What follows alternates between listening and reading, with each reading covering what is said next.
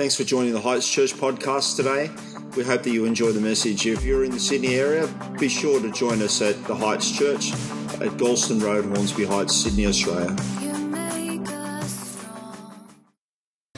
We're reading from Micah 7, verses 5 to 9, and then 18 to 20. Starting with verse 5. Do not trust a neighbour, put no confidence in a friend. Even with the woman who lies in your embrace, guard the words of your lips. For a son dishonours his father, a daughter rises up against her mother. A daughter-in-law against her mother-in-law. A man's enemies are the members of his own household. But as for me, I watch in hope for the Lord. I wait for God my Saviour. My God will hear me. Do not gloat over me, my enemy. Though I have fallen, I will rise. Though I sit in darkness, the Lord will be my light. Because I have sinned against him, I will bear the Lord's wrath until he pleads my case and upholds my cause. He will bring me out into the light. I will see his righteousness. And then from 18 to 20. Who is a God like you, who pardons sin and forgives the transgression of the remnants of his inheritance? You do not stay angry forever, but delight to show mercy. You will again have compassion on us. You will tread our sins underfoot and hurl all our iniquities into the depths of the sea. You will be faithful to Jacob and show love to Abraham, as you pledged on oath to our ancestors in days long ago. This morning I want to turn our focus to the Old Testament book of Micah, which sits in the section of the Bible that we know as the Minor Prophets, otherwise known as the section of the Bible of that weird bit at the end of the Old Testament that I don't really know too much about and I skip over to get to the Gospels. Micah sits nice and flush in that section of the Bible. I'll turn our focus to it this morning because I think today that as we come into like a cold winter's day in the middle of July, that Micah has something to say to us today. Micah was written by and was written about the message of the prophet of Micah. Micah was a Hebrew man, probably a man they think of lower class from a small town, but not insignificant town called Moresheth. And Micah was essentially called to be a prophetic voice to the nation of Israel in a way that was for and to the common man. And his main responsibility was to call out and to expose the sin of the age, the sin of his day, the many sinful practices that were occurring in his society, particularly by those who would claim to be God's people. Micah is essentially a summons to judgment and repentance for personal sin, but also for a backlog of 500 years of sin, which sat as sort of a rebellious debt against God. Micah came to Judah and to Israel and to Samaria in lightning and thunder and judgment, summarized in Micah 3:8, where Micah said, I am filled with strength. I am filled with the Spirit of God and with justice and power to declare how Israel has rebelled. Well, the book of Micah today, I want to say, sort of still sits there like beeping away like a phone notification in our pocket that won't stop, reminding us of something that is important, something that we may have forgotten. And my focus this morning is especially going to be on the last chapter, the chapter we just heard a little bit from, the last chapter of Micah, Micah chapter 7. And I think today that we might even be surprised at how practical and how applicable these verses might be. And what I want to do this morning is sort of draw a connection between this 7th chapter and the fact that as we are in 2023 in a totally different setting, as we enter the 7th month of this year, that just as we enter the 7th month of this year, we need this 7th chapter of Micah. At this time of year, I think we can sometimes find that maybe the momentum in our spiritual life has slowed down, that we're drifting through the year, that we're even perhaps drifting a little bit away from God. And I propose that Micah's 7th chapter offers us something important this morning. Micah is ultimately a message of hope, but I believe a message of much needed inspiration and motivation. If you come in this morning thinking, I do need some inspiration and motivation for my relationship with God, I pray that these words from Micah might provide some fuel for that today, that we might be able to say with Micah, like he says in chapter 7, verse 8, that though I have fallen, I will rise. Though I sit in darkness, the Lord will be my light. And so the message this morning is titled, Sometimes We Need That 7th chapter. Let me just pray again quickly. Dear God, for those here this morning that have been going strong, I pray that this message would be a message to encourage and enable them to keep going. And for those of us here this morning, Lord, who feel like we have fallen or we've drifted, may this be a message of inspiration and motivation to get back off of the mat and to go again. And Lord, we thank you so much for Jesus, and it's our worst fear that we would ever take him for granted, that moments like this would be a religious going through the motions. May this morning, again, even in our minds, be a moment that is sacred and precious, where we deliberately come to a moment where we want to learn from you and hear from you. Speak to us again, God, we pray. Amen. Okay, so Micah brought a message of condemnation for a variety of sins that God's people had fallen to. I'm going to summarize the sins that Micah wanted to condemn into 4 categories, 4 types of sin. And so sin category number 1, and this is a major one for Micah, sin category number one was the widespread exploitation of the poor through theft and greed. The widespread exploitation of the poor through theft and greed. A lot of Micah's condemnation and judgment was a macroeconomic one that he was placing on the society at large. Micah described Judah as having fallen into social disorder and moral decay.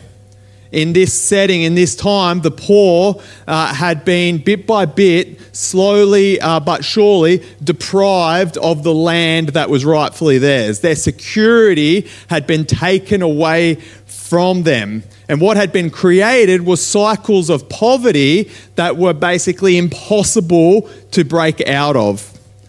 And what had happened was farms, properties had not only been pillaged and been taken away, but then re-rented to the original and rightful owners at a price and with a tax and with an interest that sort of made it impossible for them to ever break out of their feelings of hopelessness.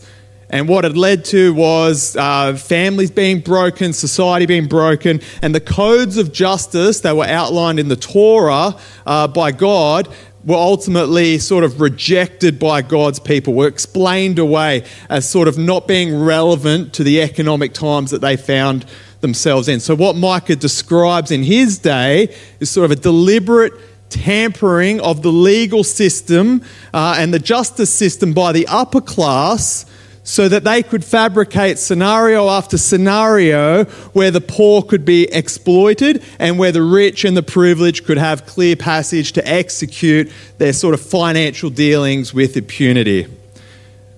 The sin of Micah's age especially was essentially oppression of the vulnerable through corruption of the powerful. And while I think this is a sin that would be interesting for us to compare to our modern society and the way that we operate our society on a macro level, it's probably out of the 4 sins I'm going to describe the one that we might feel that we relate to the least, perhaps. Not to say that we can't be and shouldn't be challenged about our own ethical decisions that we make financially and our microeconomic decisions that we make, but I'm not necessarily going into that aspect this morning. But it is important for us to know that for Micah, the sin of the exploitation of the poor was sort of a major overarching one that was rife and problematic and hung over everything. This sin led into sin category number 2, perhaps one that we can relate to a little easier, which was the sin of relying on ritual while neglecting a lifestyle of obedience and dependence on God. Sin category 2 was relying on ritual while neglecting a lifestyle of obedience and dependence on God. And so what is implied in the book of Micah as you read through it is that the same upper class of people who were guilty of exploiting the poor, who were guilty of injustice, who were guilty of what Micah described as like the worst sins, those upper class who were the most guilty were also the ones who were the first to show up to church or to temple to fulfill their religious duties. And these people dressed the right way, they knew the right things to do, they brought the right sacrifices, they knew how to behave appropriately in a religious setting. And so amongst all of this social disorder and decay, Micah points out something that I think today that we should also remember is that there is always going to be an overlap between those guilty of neglecting God in their everyday decisions and those who know how to show up properly on a Sunday. There's always going to be an overlap.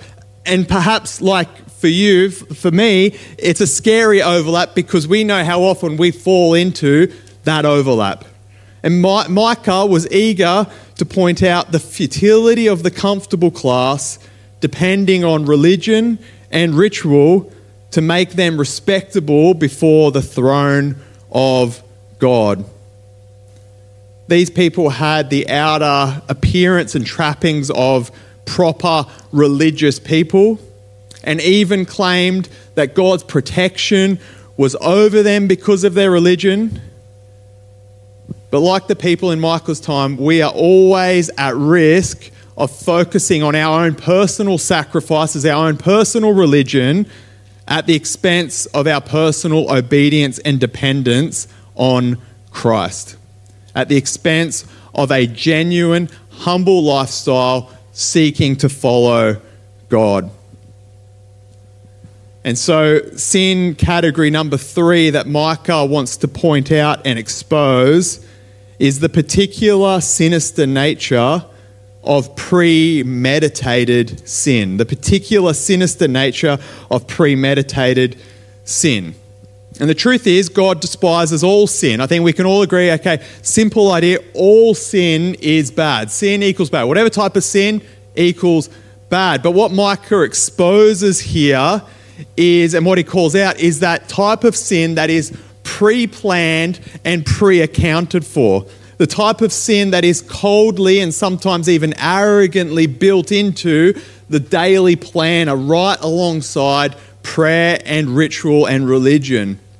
The planning and provision of sin into lifestyle is something that we are all tempted to do because we're tempted to think that God's grace is either weak or God's grace is naive and can be taken advantage of. And so Micah says in Micah chapter 2, woe to those who plan iniquity. Woe to those who plot evil on their beds. He says those who would pre-plan their sin or pre-account for their sin, woe to them, curses on them, the worst possible outcome for them. And he says in verse 3, he sort of says, okay, so you've made your plans. Well, God is making his own plans too. It says in verse 3 of that chapter 2 of Micah, therefore the Lord says, I am planning disaster against these types of people. You cannot save yourselves, and you will no longer walk proudly. And the truth is, in our life, we should resist all sin, but pre-planned sin is one that should particularly convict us. Pre-planned sin is one that I think Micah, throughout the ages, is still making a point of calling out. We've been going through Romans and we're going to continue going through Romans after the holidays. Romans 6 puts it like this about the idea of taking advantage of God's generous grace. Romans chapter 6. What shall we say then? Shall we go on sinning so that sin may increase? By no means. We are those who have died to sin. How can we live in it any longer? Or don't you know that all of us who were baptized into Christ Jesus were baptized into his death? We were therefore buried with him through baptism into death, in order that just as Christ was raised from dead through glory of the Father, we too may live a new life. We too may live a new life. Keep that in the back of your mind as we come towards the end of Micah. But for the time being, let's go on to sin category number 4, that being the misusing, the seriousness of being God's representative. And all of us in the worlds that we live in are called to be God's representative. I wonder how you are taking up that responsibility in your world. I wonder how serious you are taking that role of being a representative of God into the fields and into the interactions, into the different places that you find yourselves in throughout the week. But there is a particular type of representative, the religious representative, that should particularly take this warning seriously. You see, in Micah's day, there was a religious piece that was offered at a price. The preacher would say to the people, okay, treat me well, because if you treat me well, God will have a kind word for you and for your future. It was pay to play. It was pay me well, treat me well, and God will do the same for you. And in that time, God's religious leaders had used their position of religious power to commit grave injustices. They weren't calling out society and the upper class for their sins. Rather, instead, they were participating and enabling the very sins that Micah was calling out. They operated within the realms of bribery, and what they did was they bent their versions of justice to favour the wealthy and the powerful, only to further oppress the poor and the vulnerable. They used their religious position of power not to do good, but to cause harm. And I think in a lot of ways, this sin is perhaps the worst sin of all. The New Testament reflects the idea that those who would take on a certain position in the church or the religious setting should be careful to do so. James chapter 3 says, "Not many of you should become teachers, my fellow believers, because you know that we who teach will be judged more strictly." Speaking not of those who perhaps teach in a high school or primary school setting, but teach on a Sunday. Those who would presume to take God's word, basically what I'm doing now, and say, hey, this is what I think God's word says to us. We think, okay, we should be encouraging, people. Oh, the more people we get, the better. You would say to our young people, you could be a preacher, you could be a teacher. Well, James says, actually, don't do it. Don't go into that space, because all you're doing by going into that space is inviting more judgment from God into your life. Those who teach from God's word, James says, will be judged more strictly.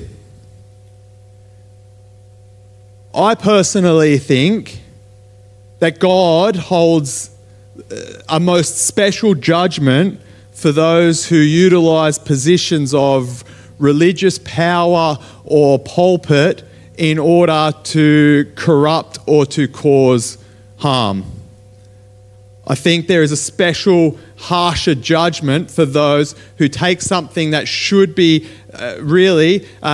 taking God's word and using it to bless his people, and using that position and that entitlement to cause harm to people. And we know of lots of stories throughout history and not so distant history, but even ongoing today, those who have done this. And I think we see condemnation of this in the deepest level, even in the language of Jesus. In the language of Jesus, it is for the religious hypocrite that Jesus reserves his harshest judgment. For those who would take religious power and use it to harm the vulnerable, Jesus reserves his harshest judgment. We see this in Matthew chapter 18, verse 6, where Jesus says, if anyone causes any of these little ones, those who believe in me, to stumble, it would be better for them to have a large millstone hung around their neck and to be drowned into the depths of the sea. Or Matthew chapter 23, verse 27, for example, says, woe to you, teachers of the law, you hypocrites! You are like whitewashed tombs, which look beautiful on the outside, but on the inside are full of the bones of the dead and everything unclean. In the same way, on the outside you appear to be righteous, but in the inside you are full of hypocrisy and wickedness. And we should, I think, be careful not to be quick to judge based on that outside appearance, because even a whitewashed, shiny tomb looks nice and clean and neat, but inside is full of death and decay. And so it was with Micah. It was these same types of people that God was most after in his judgment. The prophets who accepted financial incentives to change their theology. The prophets who took sort of advantages in their own life and were comfortable then to bend their message to suit the powerful and further ostracize the vulnerable. It's those people who God was coming after the hardest. In Micah chapter 3, it says, this is what the Lord says, as for the prophets who lead my people astray, those who proclaim peace as long as they have something to eat. Therefore, night will come over you without visions, and darkness will come to you without divination. Day is coming when the sun will set for the prophets, and the day will go dark for them. And so in this sin, but in all of the categories of sin, Micah is just calling out everybody. Micah 6 summarizes the bad ending that is forecast for God's people in Micah's day. Summarized essentially by the same thing that we can experience today, the ultimate frustration that a lifestyle of unrepented sin brings us. And this is what it says in Micah 6. Therefore, this is God speaking, I have begun to destroy you, to ruin you because of your sins. You will eat, but you won't be satisfied. Your stomach will still be empty. You will store up, but save nothing. Because of what you save, I will give it instead to the sword. You will plant, but you won't harvest. You will press olives, but not use the oil. You will crush grapes, but not drink the wine.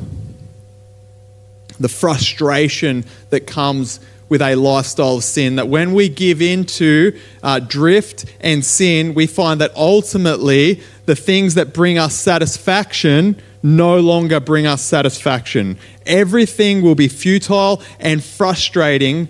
And without God's blessing, even the good things in our life can start to feel empty. Micah said to the people of his day that as long as the people's behaviour was characterised by these sins, they could never be pleasing to God, no matter how much they appeared to worship him in their religious ceremonies. And unless they repented, Judah was heading for certain judgment. And so that's a lot, I think, for us to sort of process and take in.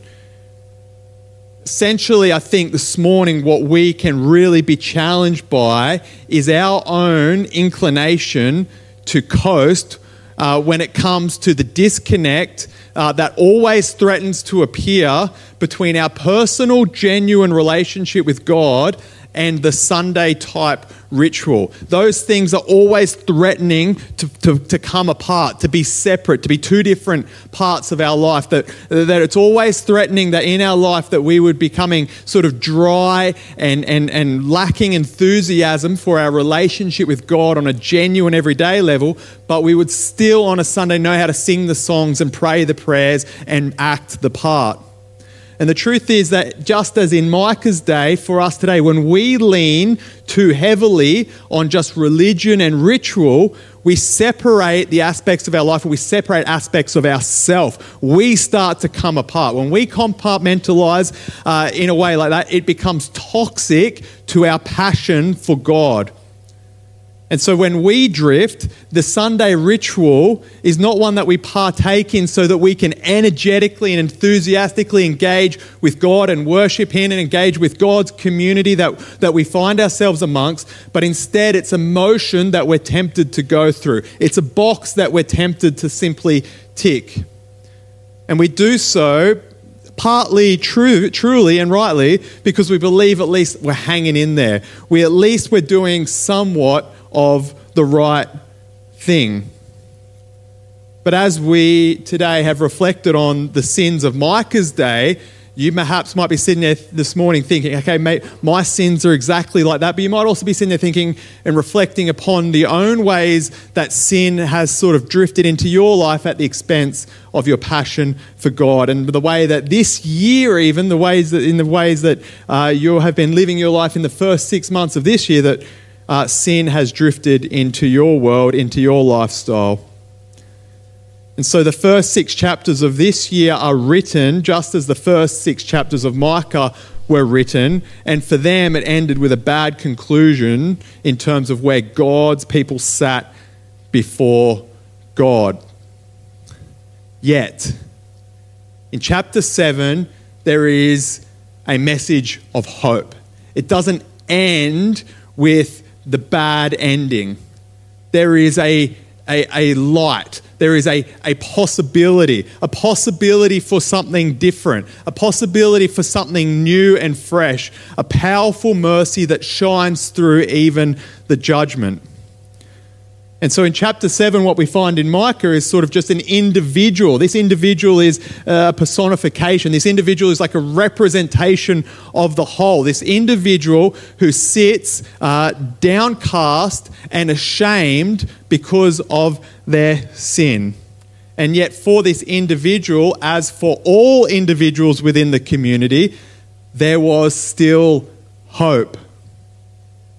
And as there were 4 sin categories of Micah's day, this morning I think we can also learn 4 important lessons from Micah 7 and from this Micah 7 individual in terms of some healthy patterns that we can replicate in terms of our own faith. And so lesson number 1 that we can learn from this Micah 7 individual is that the person of faith has an attitude of not letting the enemy get under their skin. Something that many of us know well, but some of us maybe haven't learnt this yet, is that one of the greatest tricks of the enemy, one of the greatest tricks that Satan plays on us is to invite us into sin, telling us, hey, it's not going to be that bad, it's not that sinful, it's not that bad, God will understand, it's not that bad. And then when we fall into it, he flips straight away into overplaying just how doomed and disgusting we are. It goes from, it's not that bad, to you are the worst and you have no hope. If only everyone knew how terrible you were, you would just run away and be doomed forever.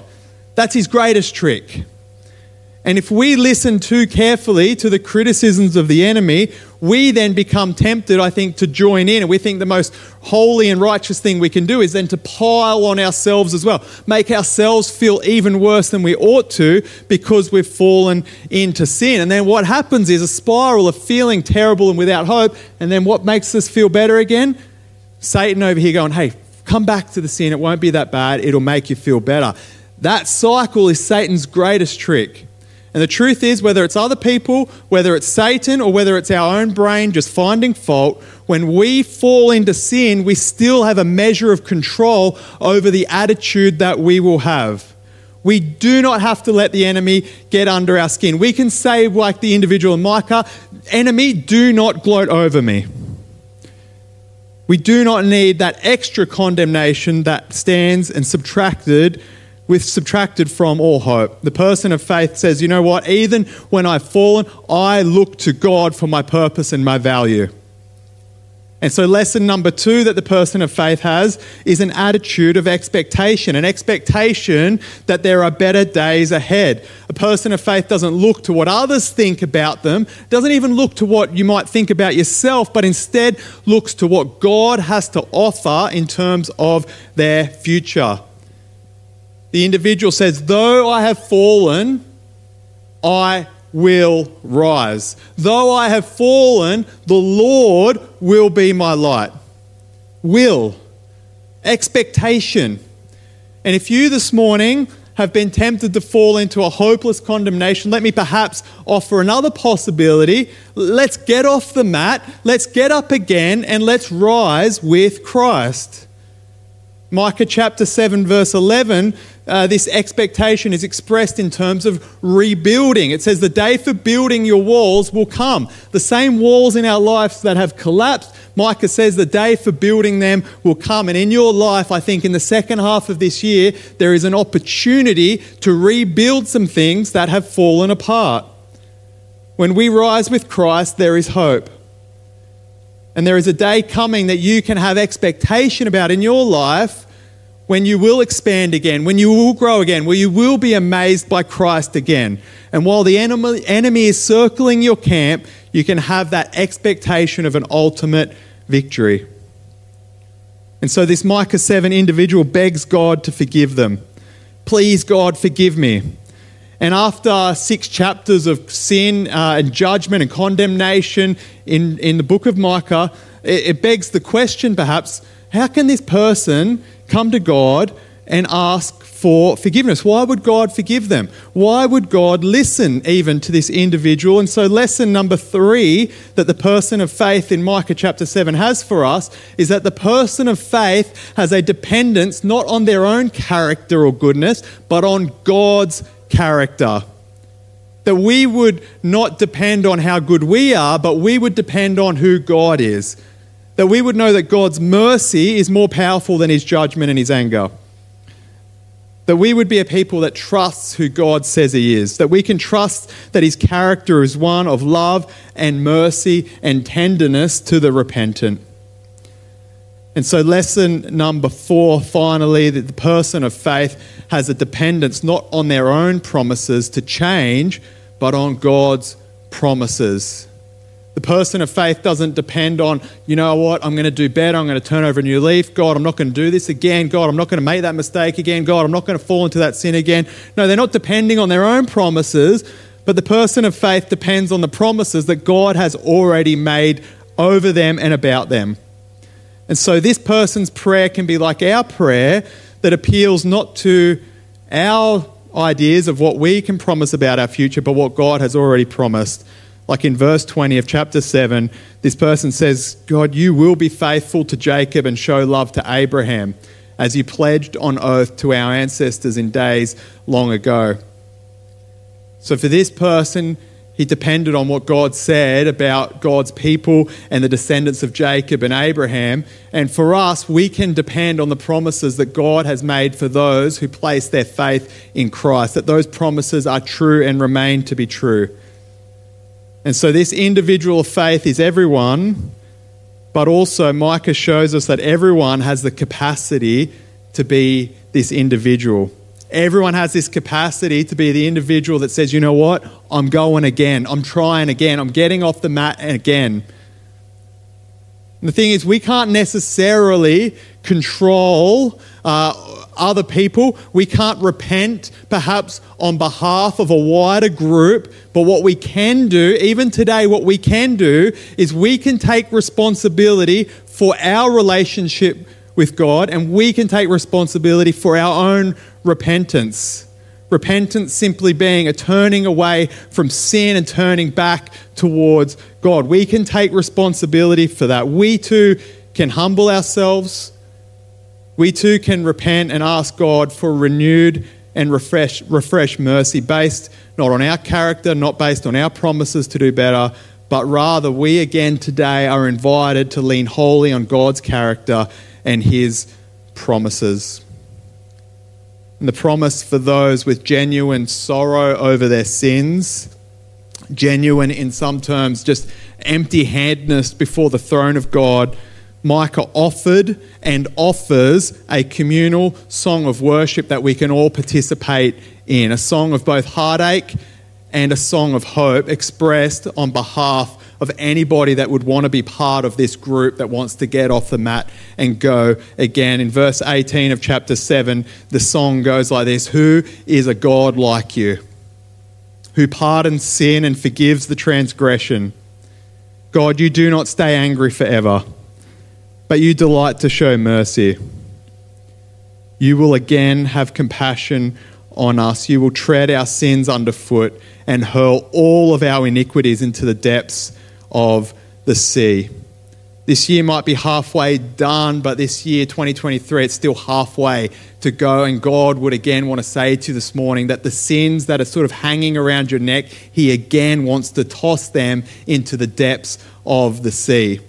And so for some of us, the message might be today, hey, let's keep going with an energy and enthusiasm. Let's keep going in service of the Lord. Let's keep going in our dependence and faith in Christ. But the message for some of us this morning, and I pray for those that need it, are hearing it, that the message for you today might be, hey, let's get up and let's go again.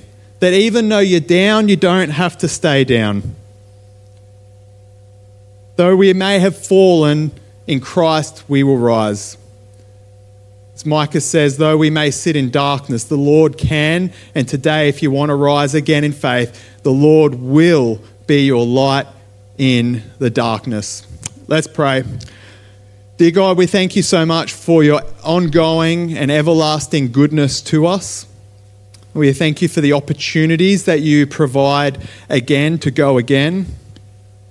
We pray that we would be a community that is energized, enthusiastic, and excited about our dependence on you, by our focus on you, by our worship of you. And so, Lord, today we come to you not with our character, not with our promises, but we come to you with our own sin and iniquity and our own ways that we all have fallen short and drifted. And we pray again this morning that you in Christ would forgive us. And Lord, in that forgiveness, Lord, may we be energized and excited to see you for who you are again. Lord, help us to find you again today, we pray in Jesus' name. Amen.